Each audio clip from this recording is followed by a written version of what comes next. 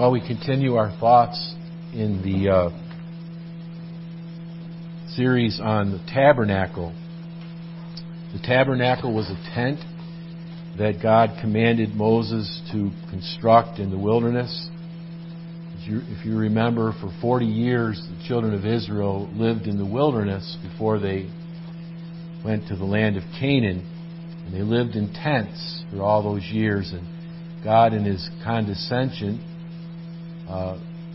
had a tent, His tent, constructed. And obviously, God cannot be contained in a tent, or even like Solomon said, the heaven and the heaven of heavens cannot contain the Lord who's omnipresent. But just in His mercy, He said, I'll dwell in the midst of you. And so you see in this diagram, for those of you who are listening or are on Facebook Live, we have a little diagram of the tabernacle and the different pieces of furniture you can find online or in a book that you may have in your library.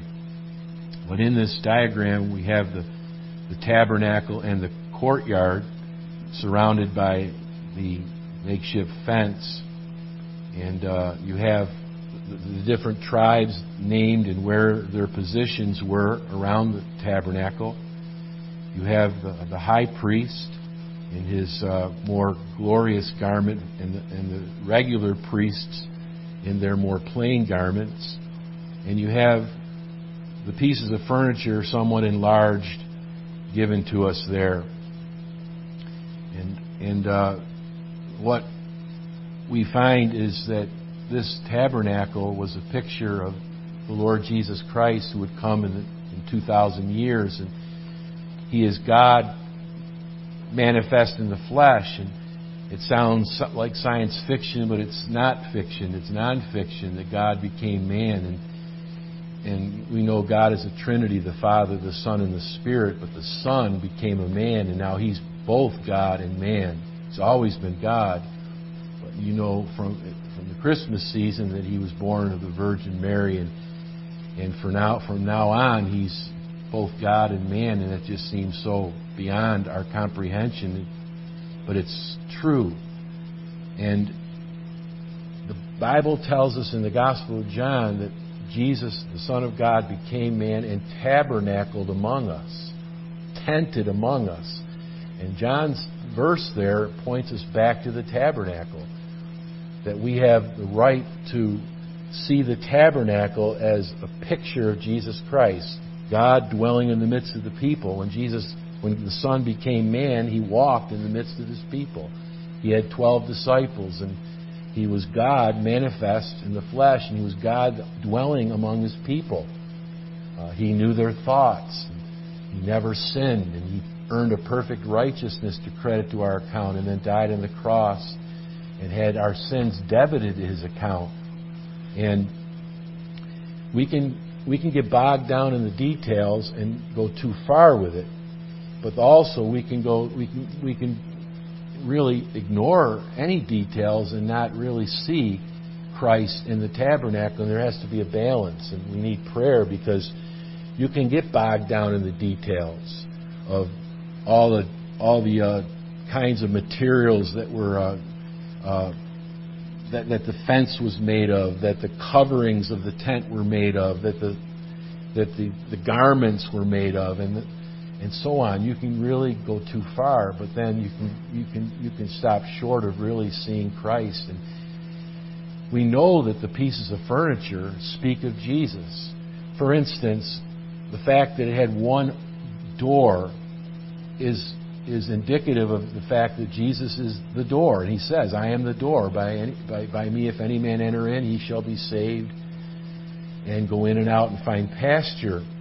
And then we looked at the brazen altar where they offered the animals and the birds. And that's a picture of Mount Calvary. Jesus was offered on the cross as a sin offering. He died for our sins. And of course, human sacrifice was not allowed by the Lord in the Old Testament, and so the animal and bird sacrifices and food offerings, those things were pictures of Jesus. And the shed blood, when you went to that brazen altar, it was the very first piece of furniture, notice, when you went into the courtyard. And the way in which we can find the Lord as our Savior is through the cross. You've got to get to the cross first. No one can come to the Father but through Jesus, and Jesus as an offering for our sins. And so obviously when you went into that courtyard, you smelled blood, you smelled burning flesh. You saw priests that were drenched in blood, and it was a mess. But when you look at Calvary, you see a Savior who's bloody, who is a mess. The Bible says you couldn't even tell that he was a human being. He'd been punched by the soldiers. He had a crown of thorns thrust into his scalp. He was brutalized. He was tortured. And here he was hanging on the cross. This brazen altar and all the offerings were picturing Jesus when he died on the cross for us. And that is the way in which we find God, and we find fellowship with God again. We've lost fellowship with God because we've sinned. But because Jesus died, we can get back.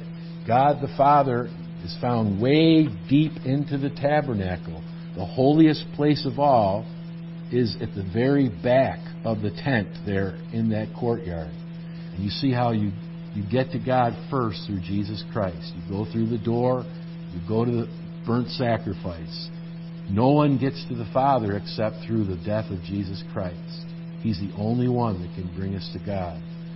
And then last week we looked at the bath, the laver that's beyond the brazen altar. It's called the laver or the bath. And that's where they washed their hands and their feet before they offered offerings, sacrifices, and before they went into the tent itself. And that's a picture of the fact that through the blood of Jesus, we are washed from our sins. He cleanses us from all iniquity. It's a guarantee that if we trust Christ as our dying and rising Savior, that our sins will be washed away. And so Jesus is also pictured by the brazen laver. And the laver was made of the mirrors of the women. It was bronze or brass, and the whole thing was beaten. They had some skilled people there, beaten into the shape of the round shape that you have here. It doesn't give us dimensions in the Old Testament, but it was, decent size, and they beat it, beat the brass into the shape of whatever shape that laver was. But it was not made of wood overlaid with brass like the brazen altar. It was made only of brass and bronze. And the idea there is that you can see your face in that brass. And Jesus, when we meet Jesus, we see ourselves as we really are. And it's also a picture of the water of the Word. You look in the water, you see a reflection of your face. You see a reflection of yourself in the brass. And when we come to the Bible and we come before the Lord, we can't hide what we really are. And the best thing for us to do is to confess that we're lost, we're sinners, we're unclean, and we need to be washed in the blood of the Lamb and in the water, by the water of the Word. And so again, these things are not easy matters, but the basic thoughts are there in the pictures, the furniture, the pictures of Christ. But now we go into the tent. You can't see the furniture because it's covered by all those paint, the red, white, and the colors that are in this diagram. There are different colors as we read in Exodus. But when the priests went into the door, went through the door there, they saw what you see in the right-hand corner, the top right-hand corner. They saw a lamp on the left or the south side. They saw a table of bread on the right or the north side. They saw a golden altar where they burned incense. Further on, we would call that the west side. And then there was that curtain that no one dared to enter into. Only once a year the high priest went there. that curtain was very thick, even thicker than a theater curtain. And beyond that was the Ark of the Covenant that pictured the very presence of God. And the tables, the 2 tables of stone were inside that box, and it had a lid. And once a year, the high priest sprinkled it with blood. And that's a picture of God manifest in the flesh, and that God is satisfied by what Christ has done. And so no one ever was able to get into that the holiest place. But you remember, we're getting ahead of ourselves, but when Jesus died, the Bible says that the veil of the temple was ripped from top to bottom. They must have heard that for a very good distance. Can you imagine, just say, a theater curtain being ripped like a piece of paper all at once? How loud that would be. I mean, it's loud enough to rip a piece of paper if I did it at this time, and maybe I will. Well, I guess it's not so much in this case, but you heard it anyway in this room. But you get my point. If someone rips a curtain, it might be inches in thickness. And what that is, the Bible says that curtain was a picture of Jesus' body. And when His body died, the temple curtain was ripped from top to bottom so you could now see inside. In other words, God did that miraculously to say, now you can go as far as you want to fellowship with God because my Son died for you. And that is, certainly a basic picture of Jesus again. Even the very veil or curtain is a picture of Christ's body.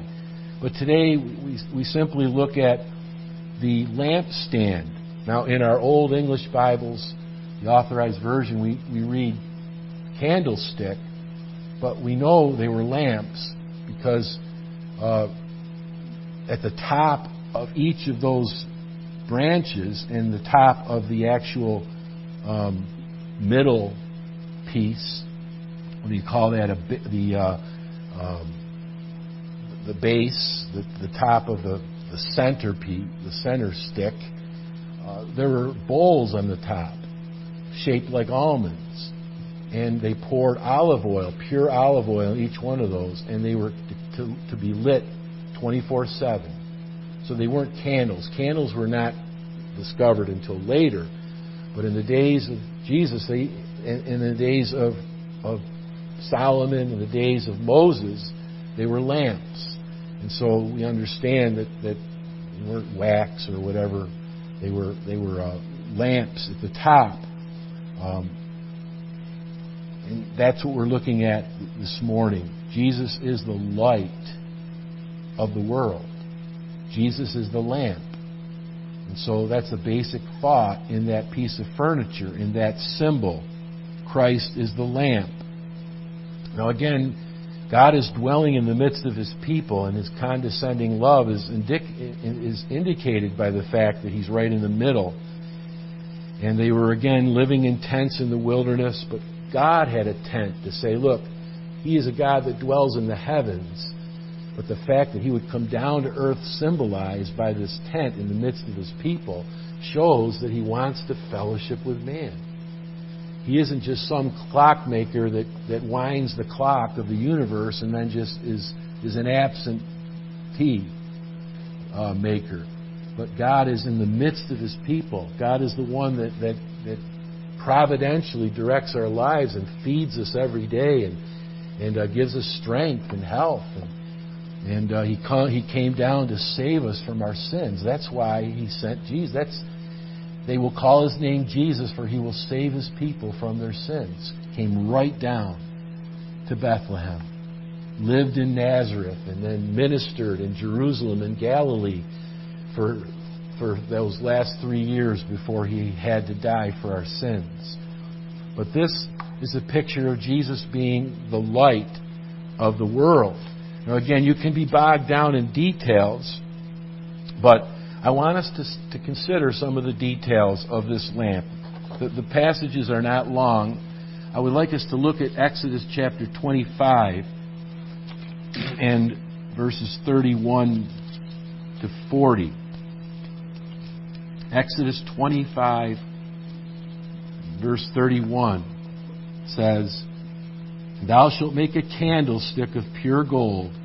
Of beaten work shall the candlestick be made, his shaft and his branches, his bowls, his knops, the knops would be buds, and his flowers shall be of the same. And 6 branches shall come out of the sides of it, 3 branches of the candlestick out of the one side, and 3 branches of the candlestick out of the other side. 3 bowls made like unto almonds. So at the top would be the almond bowls, with a knot, a bud, and a flower in one branch, and 3 bowls made like almonds in the other branch, with a bud and a flower, so in the 6 branches that come out of the candlestick. And in the candlestick shall be 4 bowls made like unto almonds, with their knops or buds and their flowers. And there shall be a knot under 2 branches of the same, and a knot under 2 branches of the same, and a knot under 2 branches of the same, according to the 6 branches that proceed out of the candlestick. Their knops and their branches shall be of the same. All it shall be of one beaten work of pure gold. And thou shalt make the 7 lamps thereof, and they shall light the lamps thereof, that they may give light over against it. And the tongs and the snuff dishes shall be of pure gold. Of a talent of pure gold shall he make it with all these vessels. And look that thou make them after their pattern, which was showed thee in the mountain. And a couple more details. You don't have to turn there. In chapter 40, verses 24 to 25, it was to be placed southward, the south side of the tabernacle. And so you see it up there in the right-hand corner. It was on the bottom or the south side of the holy place. And in chapter 27 and verse 20, it says they were to make sure that the oil was pure olive oil, unadulterated. Whatever that means, it was pure olive oil. So, how are we to unpack these thoughts, these pictures? Let me again say that we can be confident that this lamp was a picture of the Lord Jesus. And the Lord gives us enough details of truth that we find about Christ, for instance, in the New Testament. I mean, what amazes us? It was of pure gold. And did you see the size of the weight of it? It was a talent. A talent was anywhere from 80 to 90 pounds. So that lamp was 80 to 90 pounds of absolutely pure gold.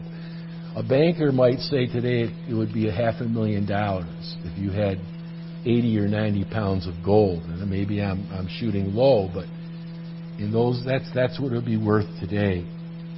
And the Bible tells us there was a shaft with a bowl at the top, and then there were 6 branches, 3 on each side, with a bowl or shaped like an almond at the top. Every branch had buds, flowers, and almonds. Just keep that thought in mind. Every branch had the beginning and the end of the plant. There, the bud, the flower, and the almond. Pure olive oil, and it was at the south end. And obviously, we have the thought that it provided heat. It was burning.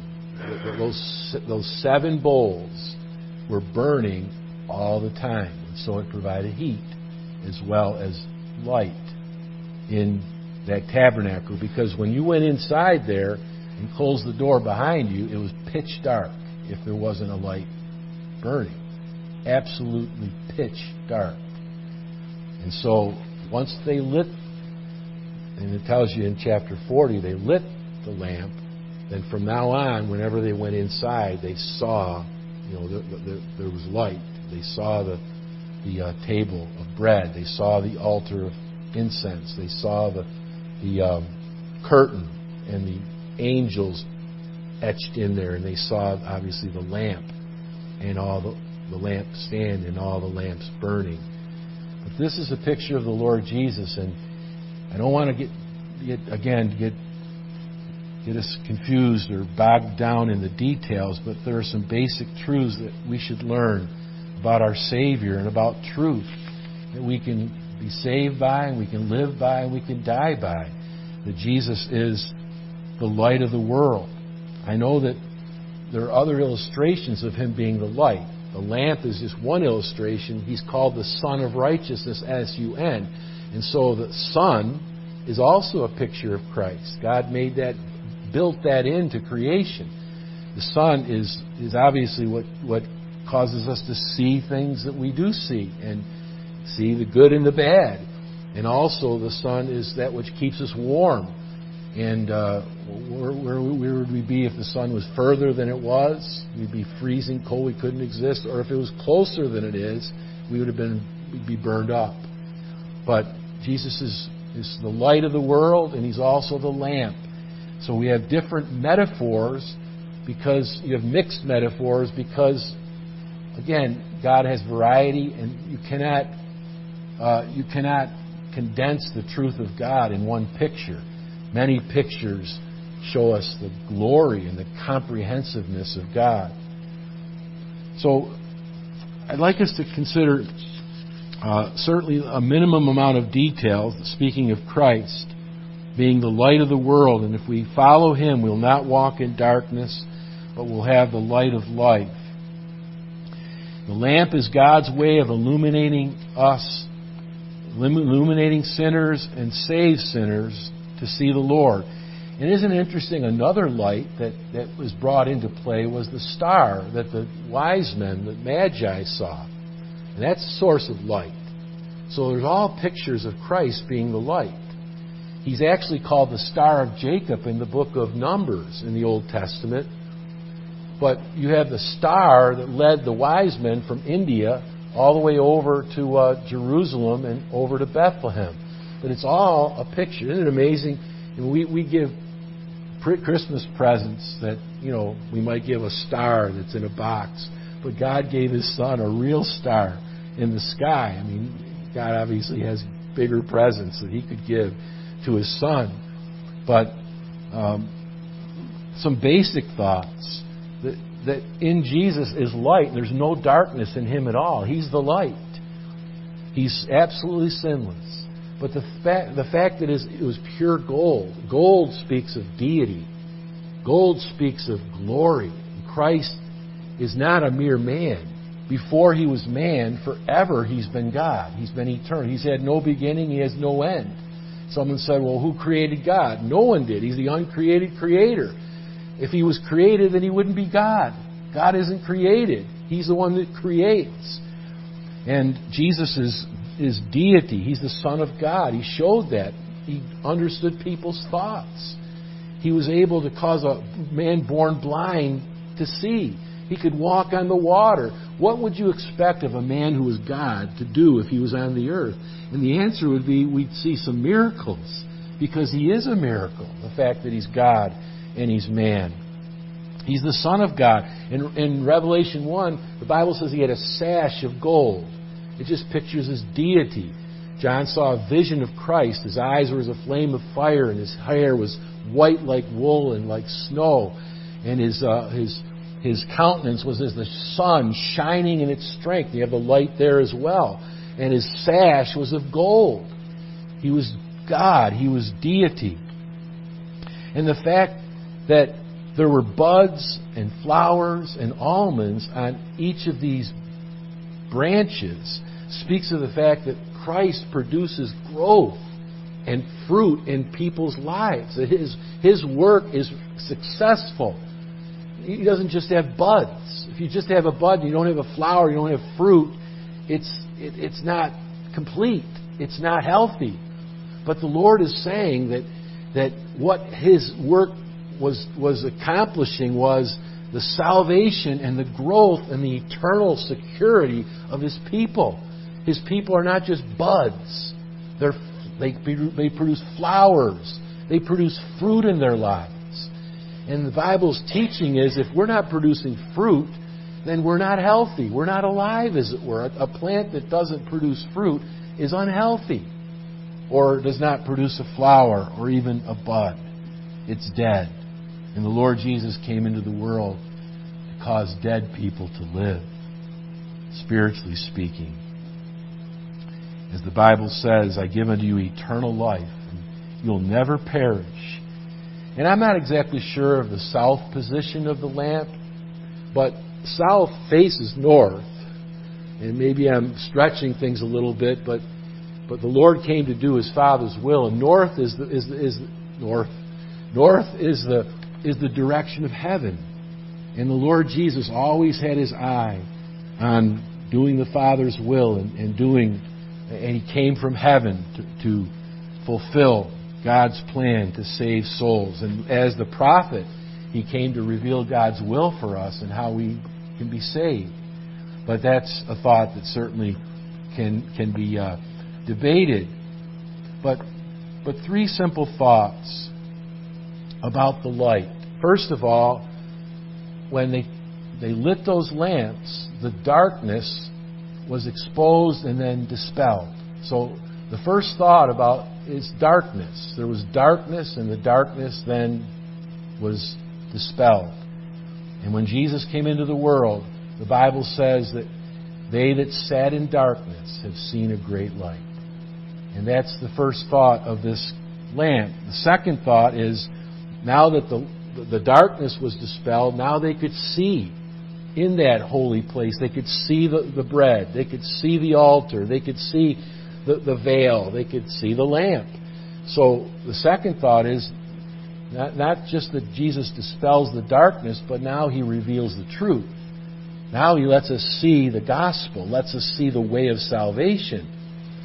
And the third thought is that now that they had seen all the furniture, they could see inside, they were now ministering 24/7 in that holy place. Always to keep the oil in those lamps and the lamps burning and giving fresh bread on the table of bread. And the priests were always moving. It's interesting how the priests had bells on the bottom of their garments, as well as the fruit of pomegranates. And speaking of the fact that as they served the Lord, representing you and me, they were fruitful and they were announcing good news. The bells. You know, there's a saying that they had bells because they had to, and this isn't found anywhere in the Bible, but they had bells on the bottom of their garments because you could hear them ministering.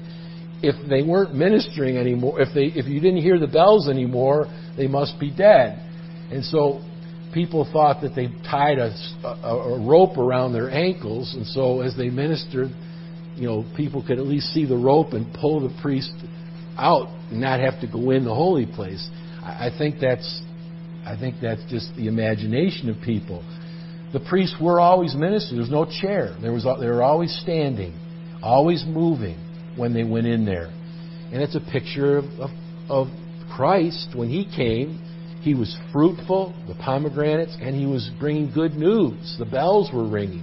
But it's a picture of you and me now that Christ has gone to heaven. What is our life to be like as a spiritual priest? We are to be fruitful, living for the Lord, having the fruit of the Spirit. And we are to bring the good news to people that there's a way in which we can be forgiven of our sins and have the hope of eternal life. So the bells should be sounding. These are all pictures of truth. And then this third thought is that the light allowed the priests, it guided them as they ministered. So the light dispels the darkness, it reveals the truth, and it guides us in our lives. Thy word is a lamp to our feet and a light to our path. I'm sorry, that's as far as I can get. My brain can't function any further than that. But these are simple truths that should thrill our hearts, that Jesus came to dispel our darkness, to reveal the truth to us, and then to guide us in our lives all the way to heaven, all the way into eternity. And I hope if we just take those simple thoughts with us and praise God that Jesus brought us into the light and saved our souls if we're trusting in Him. Are you trusting Jesus as the light of the world, as your light, as your sun of righteousness, as your star? Are you trusting in Him to forgive your sins and to reveal the truth to you, teach you, and to lead you in paths of righteousness, and to lead you beside the still waters.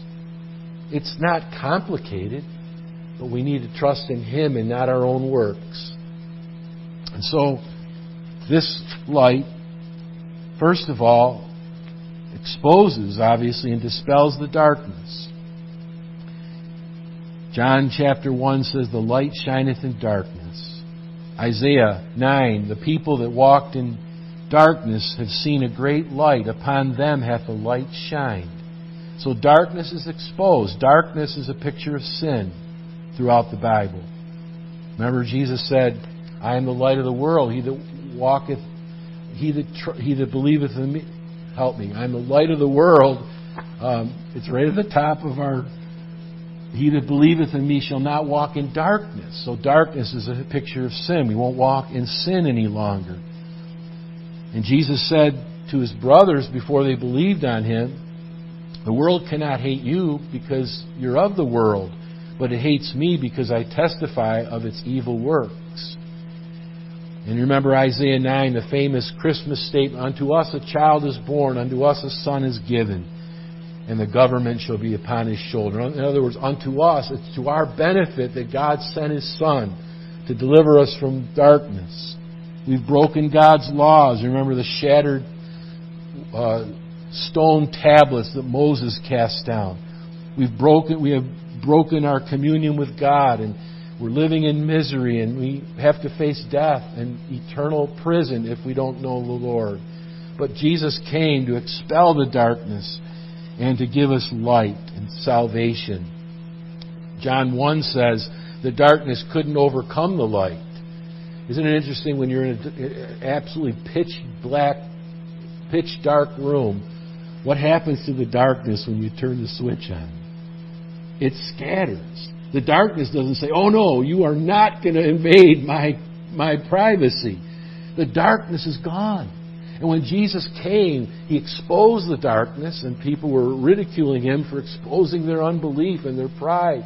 But He came to save, not to condemn. But He brought light wherever He went. He revealed the darkness and expelled it when He saved people. And isn't it a wonderful thing when the Lord comes? It's an amazing thing when He visits you and you realize how much I have offended Him and I've broken His laws. I can remember when the Lord began to speak to my heart in His Word. I remember isn't it interesting? Particularly my persecution, my disobedience to my mother.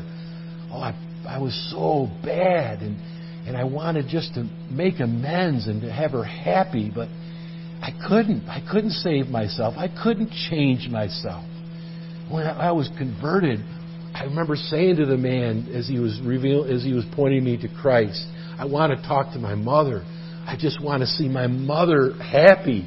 She's not been happy because I've been a bad son." And you know what a wonderful thing it was one day when my mother said, "Phil, I've trusted the Lord." And she began to grow her hair again. You know the story of my mother losing her hair and telling me when I asked why she had all these wigs, she said, "It's because of you. I've worried about you all my life." You know what a dart that was to my heart? You know what a wonderful thing it was when the Lord converted me and I told my mom and she came to the Lord. Those styrofoam heads were gone and the wigs were put away and my mother began to grow her hair again. I remember just being thrilled at the work that God can do in a heart. So the truth affects you bodily as well as spiritually. Jesus came into the world to save sinners like you and like me. And like the tabernacle lightened up everything, the darkness is gone. Jesus came to take care of the darkness in you and me, our dark hearts, our dark minds, our dark souls. If you trust Him, He'll dispel the darkness. He'll forgive your sins because He died for them. And we know He was successful because He didn't stay dead. He rose from the dead on the first day of the week. That tells us He was successful. Remember what He said on the cross. He didn't say, "It's partially finished," or "I have failed." He said, "It is finished." I have completed the work of saving sinners. I have died for your lies and for your unbelief and for your pride. That's why He was punched in the mouth, and He had the crown of thorns upon His head for all of our evil thoughts and all of our lies. They punched Him and they brutalized Him. Almost every part of His body was brutalized. Was that not a picture of our lies from our lips and our evil thoughts and our theft with our hands and our feet going in wicked directions? This is a Savior that died in our place. But the lamp, thankfully, secondly, is a lamp that now reveals the truth. Jesus said, I am the way, the truth, and the life. He's the prophet that reveals to us God's will. And so He saves us, but we start as newborn babes. We need to be now taught. We need to grow. And He's the light that reveals the gospel of truth.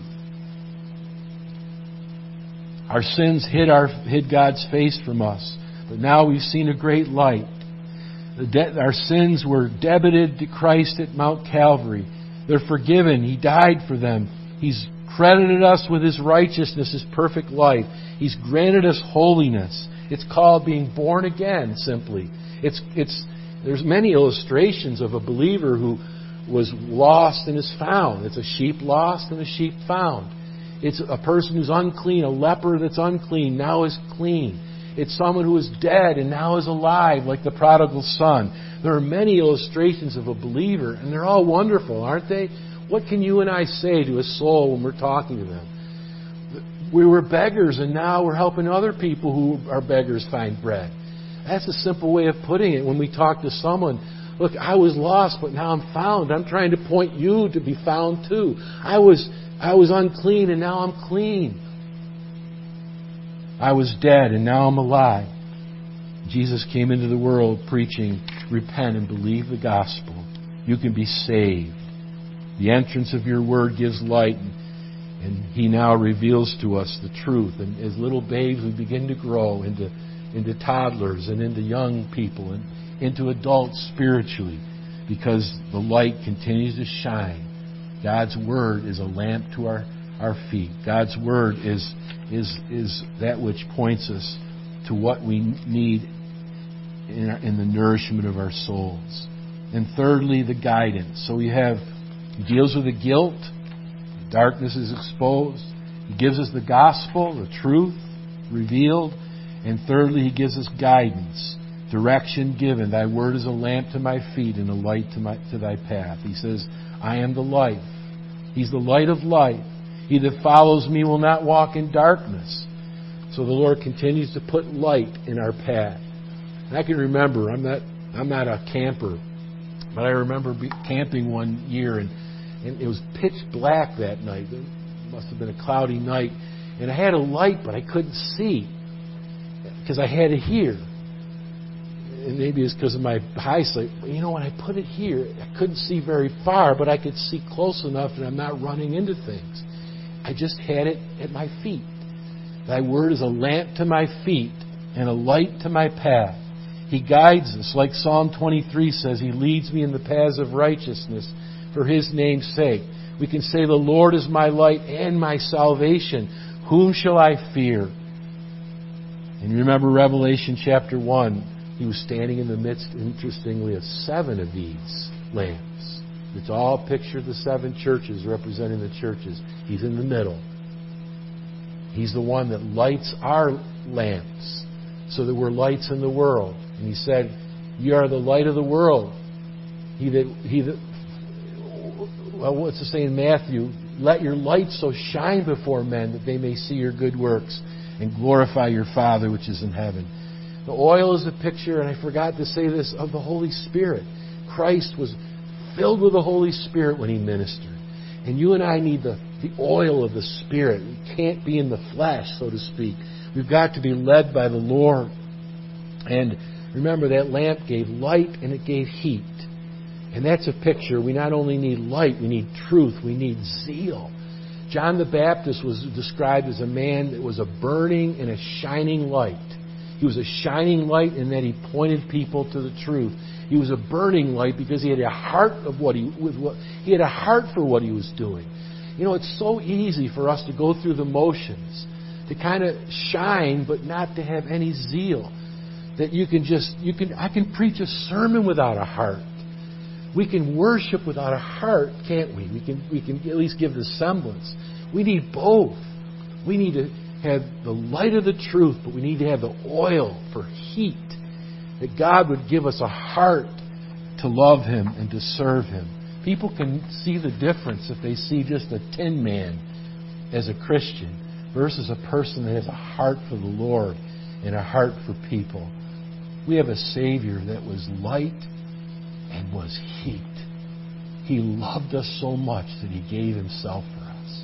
And He revealed the truth to the cost of His own life. He told people the truth even if it offended them because He knew that was the way in which their sins could be removed and their heart could be changed and they could be given eternal life. Let us think much upon Christ as our lamp. What a privilege we have. What a Savior. He's the Savior of the world. Amen. Lord Jesus, please help us to not be ashamed of You. How could we be ashamed of the Lord of glory, the Savior of the world? Thank You for being our lamp, our light. Lord, don't let us dwell in darkness. Forgive our sins. So often we turn off the light, as it were, and we dwell in darkness temporarily. Oh Lord, please dispel our darkness. Forgive us of our sins, especially those sins that dog us.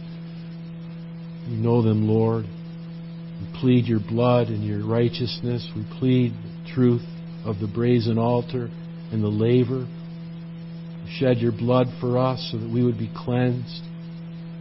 You could reveal truth to us and guide us all the way through life and death and eternity. Lord, we praise You for being the light of the world, the star of Jacob. There's none like unto You. You are our light and our salvation. Whom shall we fear? You're the strength of our lives. To whom shall we be afraid? We praise Thee. Amen.